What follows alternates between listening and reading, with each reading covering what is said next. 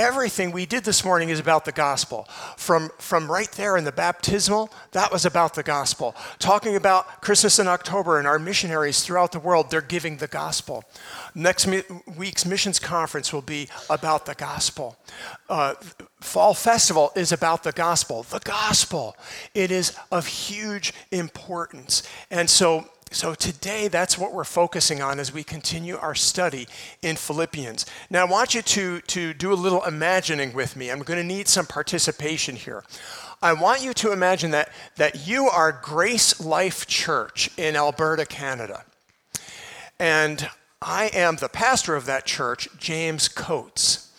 And because Canada had come up with some very restrictive COVID restrictions, I, James Coates, decided that we were not going to close our church down, that instead we would continue to meet. Well, as a result of that, the government came and put a fence around our church so nobody could attend. And they came to my home, and they pulled me out of my home, left my wife and children there, pulled me out of the home, and put me in prison. And my official statement was this: I am not a political revolutionary. I am simply here in obedience to Jesus Christ, and it's my obedience to Christ that has put me at odds with the law. Now, you are the congregation. You get to talk now. What are some of your concerns? Speak it out nice and loud so I can hear it. I'm part deaf. What are your concerns? Freedom of religion? Government overreach? Yes, Francis? Freedom of speech? Persecution? Tyranny on display? I heard something over here, Tammy.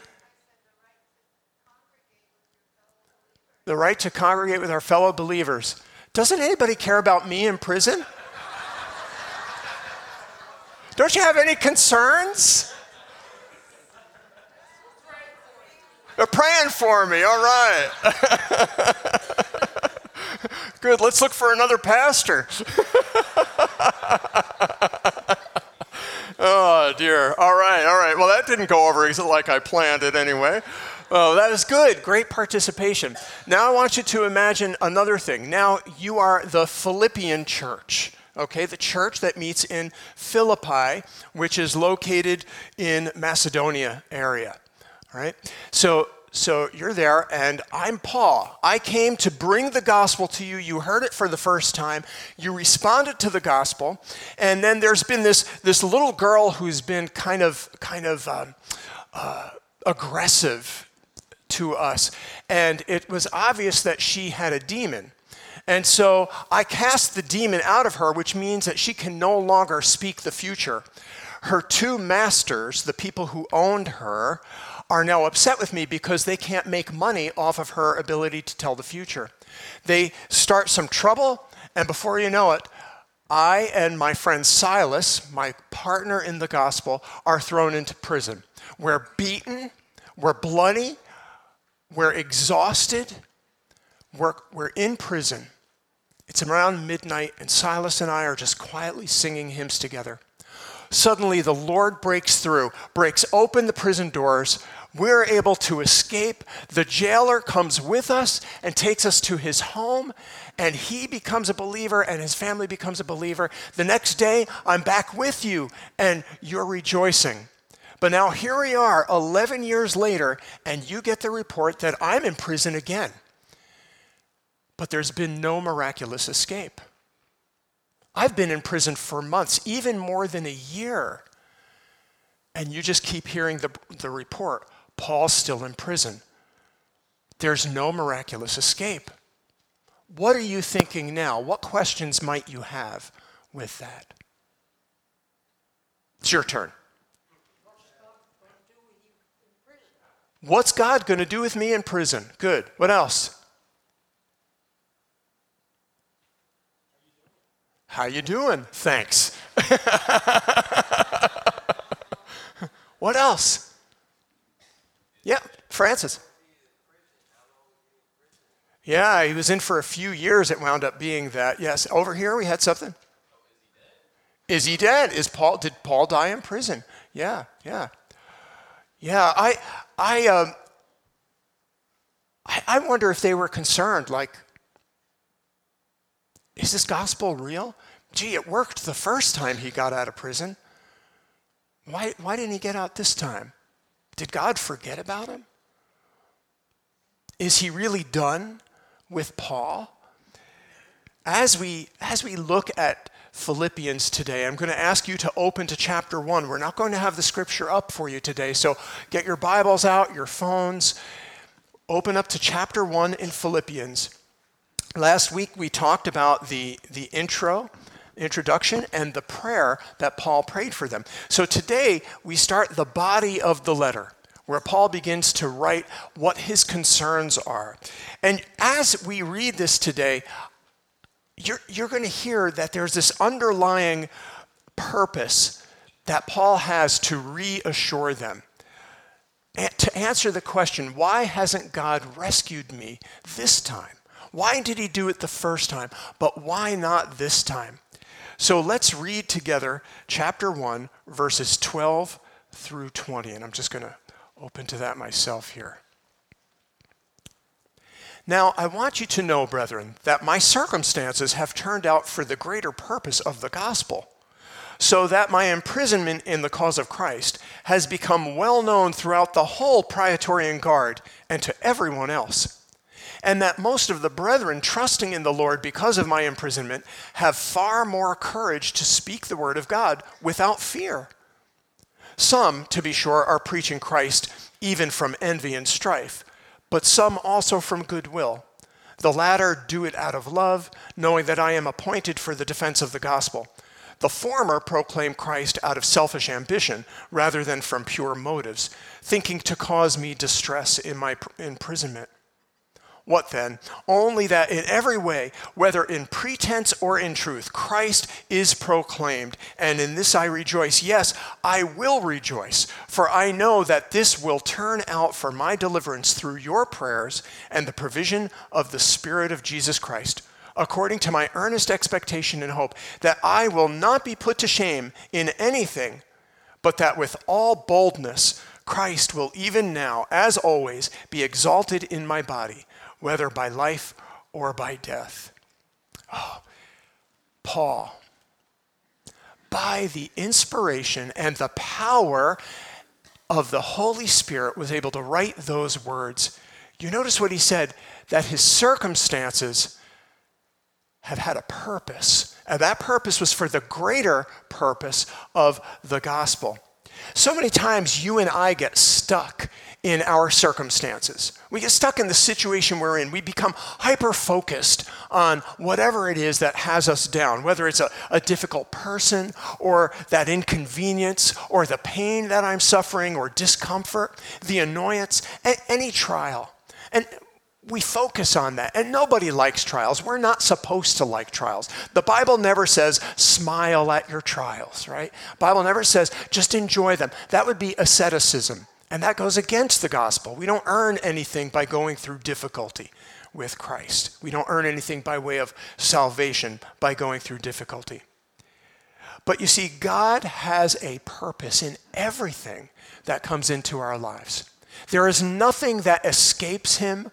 There is nothing that isn't used by him. There is nothing that comes in our lives that he does not redeem for his purpose of the gospel. You know, think about imprisonment for Paul. Paul's desire was to preach the gospel. That's what he was all about. He wanted to preach the gospel. In fact, he wanted to preach the gospel to the very ends of the earth. So now here he is in prison, and forget the physical discomfort of being cold and chained in prison. He's literally chained to a bodyguard most of the day, if not all of the day. Forgetting all that, just thinking about his purpose, imprisonment must have seemed like a great inconvenience. Lord, I want to preach for you. I want to take your gospel to the next city and the next city. In fact, I want to work my way all the way to Spain. Why Spain? Because it was truly the end of the earth. The end of the known earth at that time for Paul was Spain.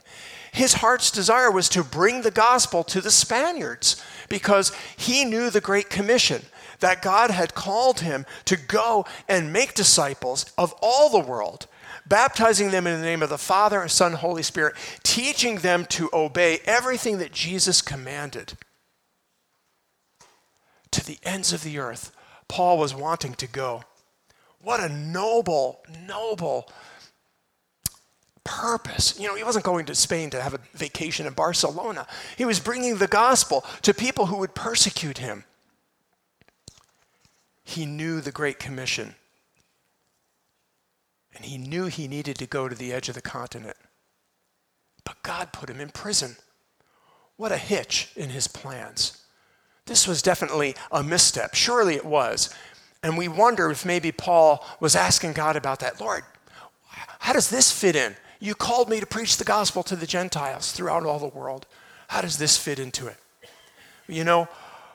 Paul doesn't really seem to be concerned about that. In fact, in this book, in what we just read, he tells us why. He says that the circumstances have literally turned out for the greater purpose of the gospel. His plans were not as important as the gospel.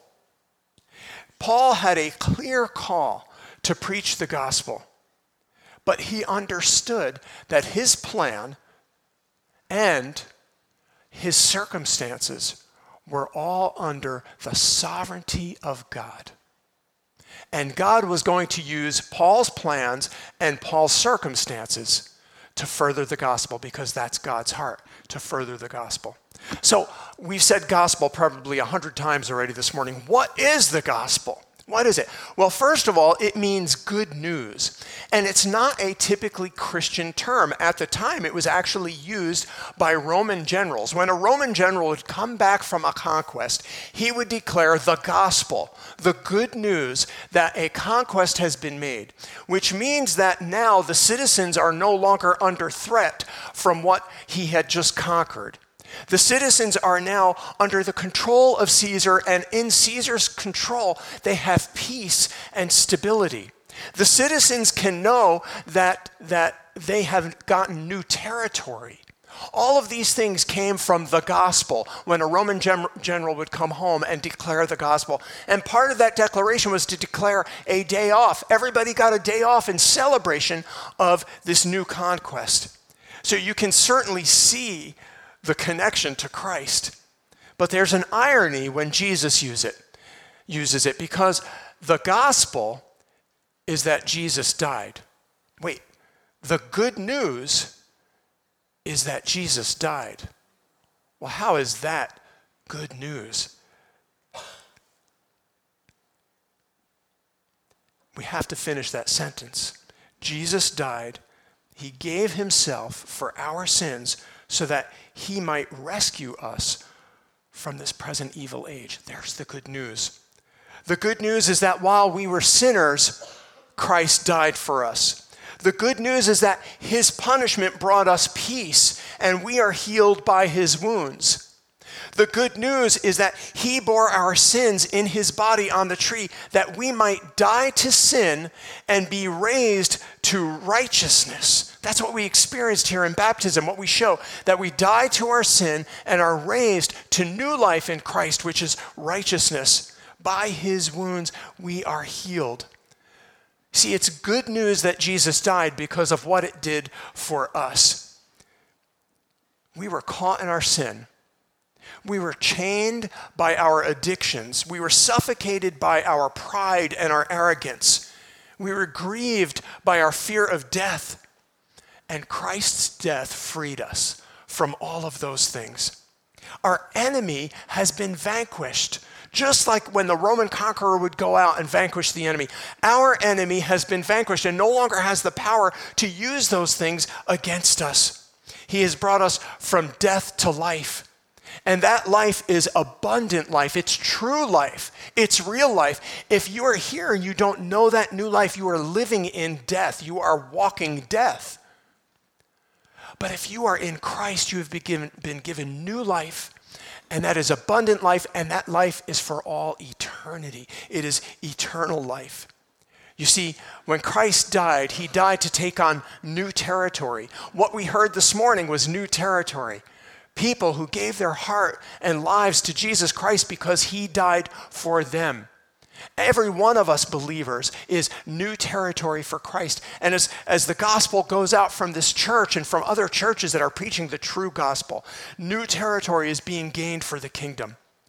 And Paul had been changed by this gospel. You see, Paul, think about him. Before he followed Christ, he was out to extinguish Christianity from the face of the earth. He believed it was his God-given purpose to exterminate Christians, to get rid of them, because this was a threat to the Jewish nation. He believed that's what God would have him to do. And then the risen Jesus Christ met Paul on the road to Emmaus. And on that road, Paul heard the gospel, the good news that his sins were paid for by Jesus Christ on the cross. You see, and that's what the gospel is all about, that Jesus died on the cross for Paul, for you, for me. He died on the cross. And so the question for you, and you can participate in that, what now is Paul's purpose in living? What would you say it is? Preaching the gospel. Tell people about Jesus. Yes, absolutely. I would say the same thing. And as I spent time in Philippians this week, I thought, I think it's even more focused than that, because whether or not he's preaching, Paul's purpose is the gospel. Just the gospel. Whether his mouth is open or not, he is about the gospel. His one desire is the gospel. Which means that for you and me, when our one desire is the gospel, it means that in every circumstance, the gospel is more important. Through every trial, the gospel has bearing. Through every relationship, the gospel is being used. In the face of every opposition, the gospel will stand. The gospel. Paul says it this way, that his circumstances have turned out for the greater purpose of the gospel, so that his imprisonment in Christ has become well known throughout the whole guard and everyone else. And at the end of the letter, he says, I send you greetings. All the brothers and sisters in Philippi send the greetings, especially those of Caesar's household. So the gospel even not only affected the guards in prison. Can you imagine being chained to Paul, what you were going to hear? The gospel, right? But not only affected the guards in prison, but affected all of Caesar's household. You see, it's like this. God wanted to bring the gospel to prison, and he brought Paul with him. God wanted to bring the gospel to Caesar's household, and he brought Paul with him. What a perspective. What a perspective Paul had. You can't keep a man like this down. There's nothing that matters outside of the gospel. Bring what may, as long as the gospel is going forward, as long as the gospel is getting more territory, I'm okay with whatever happens. In 2 Corinthians, Paul says that he faced beatings and hardship, nakedness, famine, thirst. He was whipped 39 lashes 5 times. He was shipwrecked. All of it for the gospel. Puts it all into perspective. All of those things kept the gospel foremost. You see, he had one purpose. That was the gospel. In verse 14, he also says that most of the brothers and sisters in Christ have far more courage in speaking the word of God without fear. So imagine how afraid they might have been, knowing that Paul, the primary preacher, the man who brought the gospel to them, was in prison now. Does this stuff really matter? What's going to happen to us? Paul's in prison. Are we going to get in prison too because we're about the same gospel? What if this is all a hoax? What if none of this really matters anymore? Maybe it's not worth it. But you see, what was happening as the brothers and sisters were hearing about Paul's imprisonment, they were emboldened to speak the gospel more boldly. They were empowered. They were encouraged. They're given the courage to speak fearlessly with the gospel.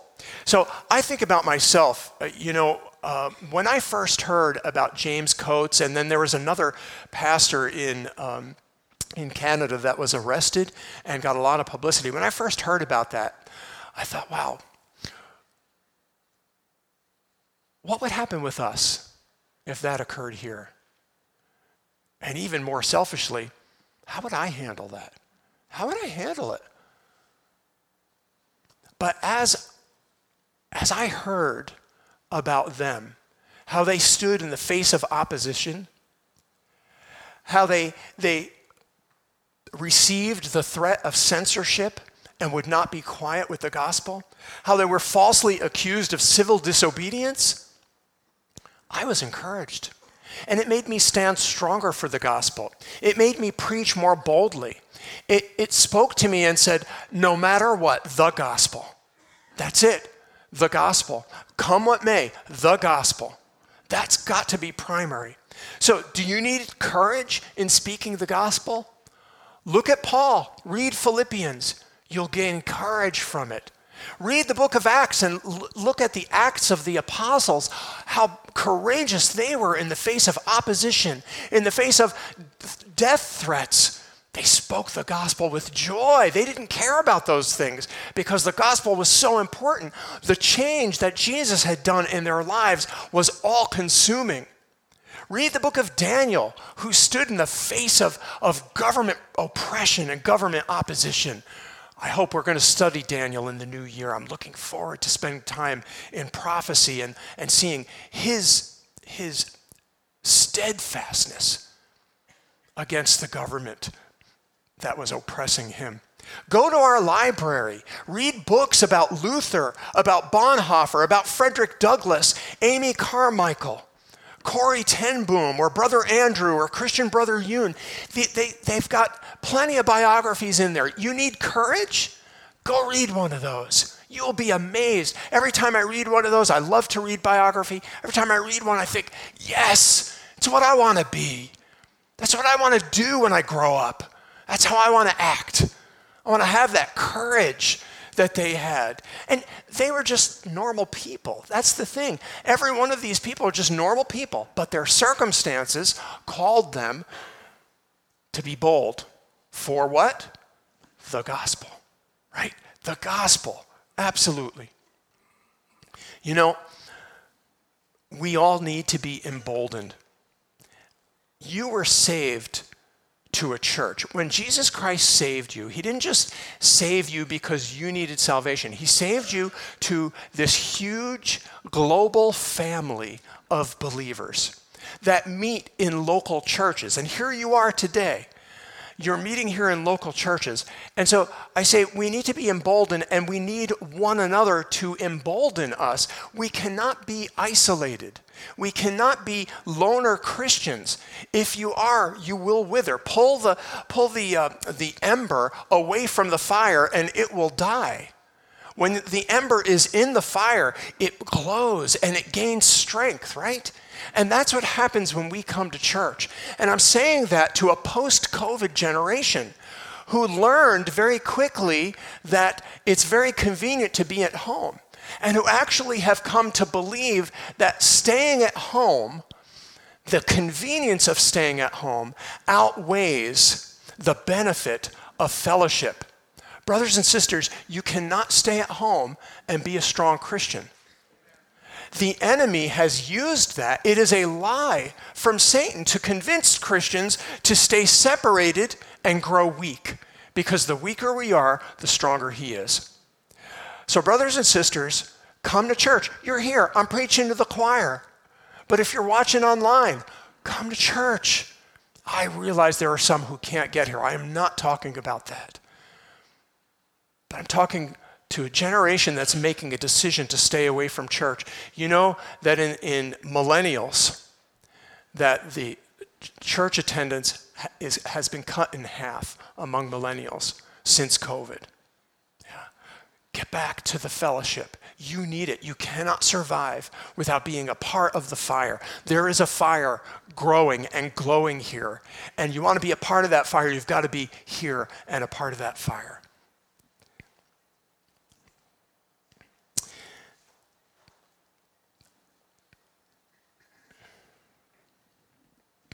That prayer, well, let me back up a little bit.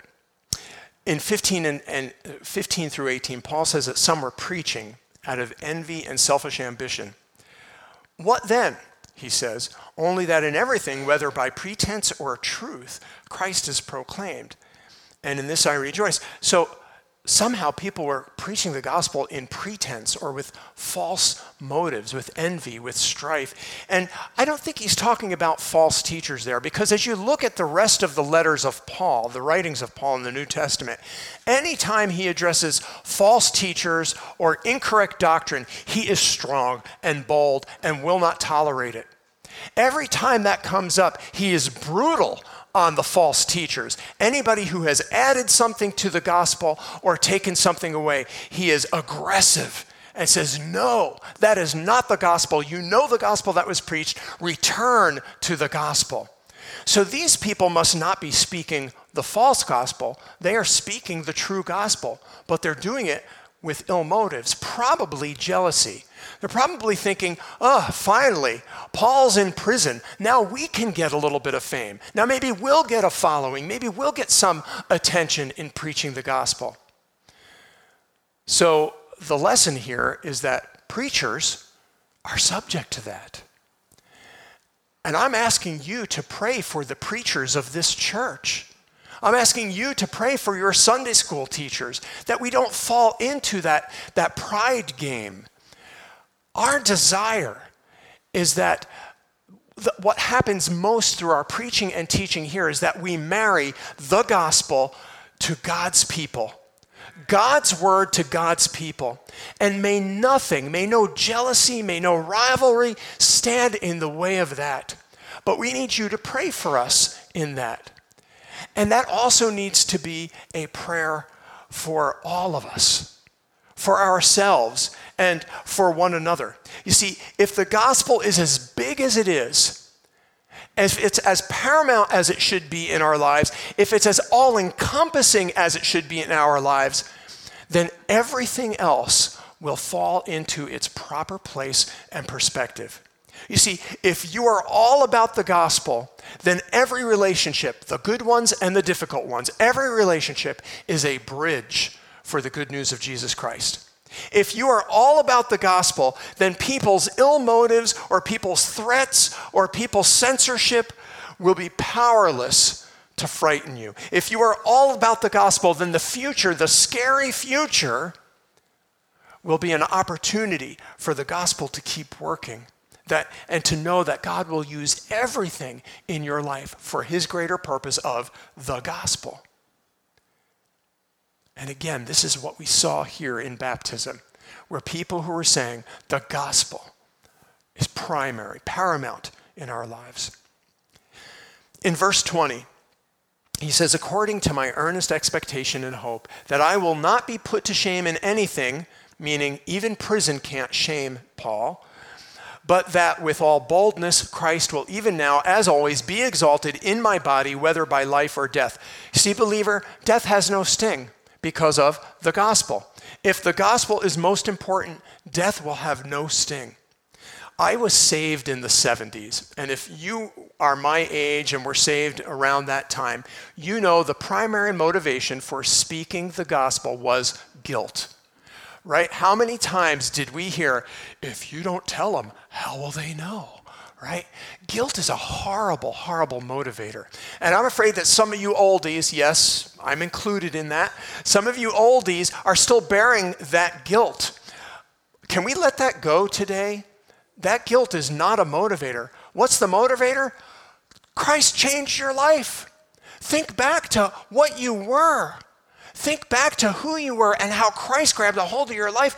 And don't you want to share that? Isn't that an exciting thing? Aren't you excited to see lives changed by the gospel? And for you younger ones, my concern is that the gospel isn't even important. you think, does it really matter? Is it really an issue? Is this just something we do? We get together, we have our family, this is what our family does. It's sort of that, our identity. The most important thing in life is the gospel. Now, that doesn't mean you should go and quit your job and become a missionary. Though, if you're called to that, do it. God will bless you and honor you. It doesn't mean you need to change your relationships and stop being friends with unbelievers. No, build those relationships. Those are bridges, right? It doesn't mean you have to stop being who you are. But if we can integrate the gospel, the good news, it's good news, the good news about Jesus, make it our primary motivation. It's number one in our lives. Then nothing will have the power to shame you. Not even prison. Nothing will be able to shut you down. Nothing will be able to stop you up or put a hitch in your purpose. Let the gospel be primary. Oh, may the Lord grant us the importance of the gospel today. So stand with me. Stand with me now. Let's stand together. Are you willing to stand for the gospel? Not being afraid of what will happen, but submitting that, knowing that God will use every circumstance, threats, health, inconvenience, relationships, whatever. God will use every one of those things in your life for the gospel if you submit to that as your number one purpose, number one goal.